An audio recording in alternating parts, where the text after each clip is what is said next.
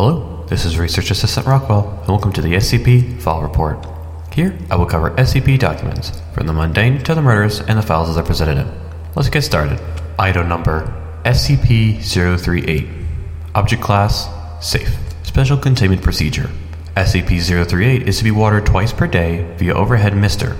Should the mister break for any reason, attendants should water SCP-038 by hand until it has been fixed. Lighting is provided by computer-controlled lighting array. Attendants watering SCP-038 by hand and maintenance personnel fixing mister or lighting should wear hazmat suits to prevent accidental cloning. Description: SCP-038 was found on an abandoned farm in Redacted, New York in 19redacted. It was at first thought to be a common apple tree. However, upon closer inspection, it became apparent that SCP-038 was growing things other than apples, and in fact, other than fruit. SCP-038 has the ability to clone any object that touches its bark. Objects begin growing almost instantaneously and reach maturity within a matter of minutes. A weight limit of 90.9 kilograms or 200 pounds per object has been previously recorded.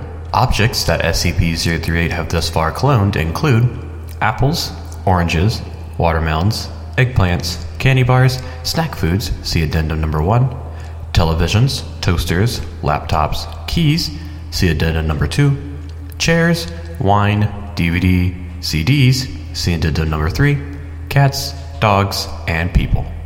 Human and animal cloning through SCP-038 is not recommended, as they appear to age quickly. The majority of these clones live on average 2 weeks. After thorough examination of the deceased clones, it has been determined that they have begun to ferment before death. Object is currently held on Site-23, and there are currently no plans to move it. Addendum Number 1.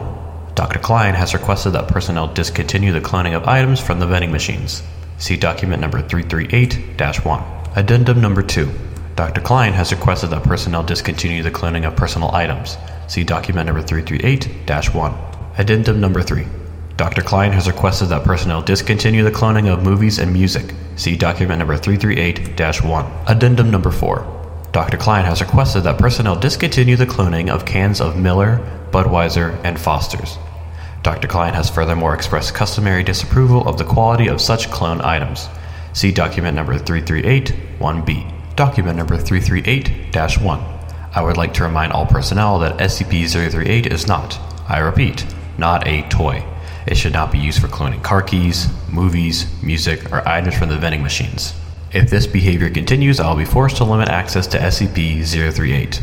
Dr. Klein. Document number 338-2.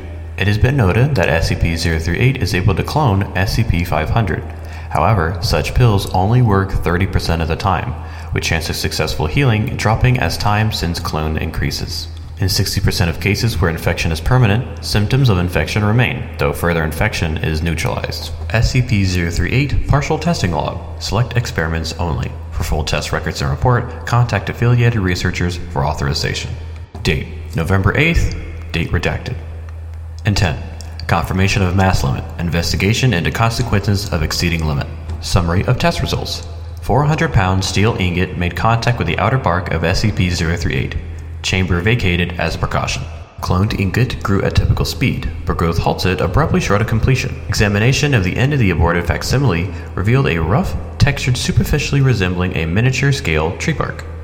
Item detached from SCP-038 as typical, and was subsequently found to weigh 90.91 kilograms, or almost precisely 200 pounds. Date: November 8th. Date redacted.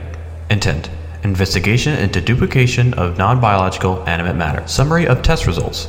SCP-173, deemed a suitable test subject because of his lack of verifiable life processes, introduced into containment chamber by Class D personnel. Contact made with the outer bark of SCP-038, and SCP-173 returned immediately to containment. SCP-173 facsimile began development at typical speed beginning at the point of contact.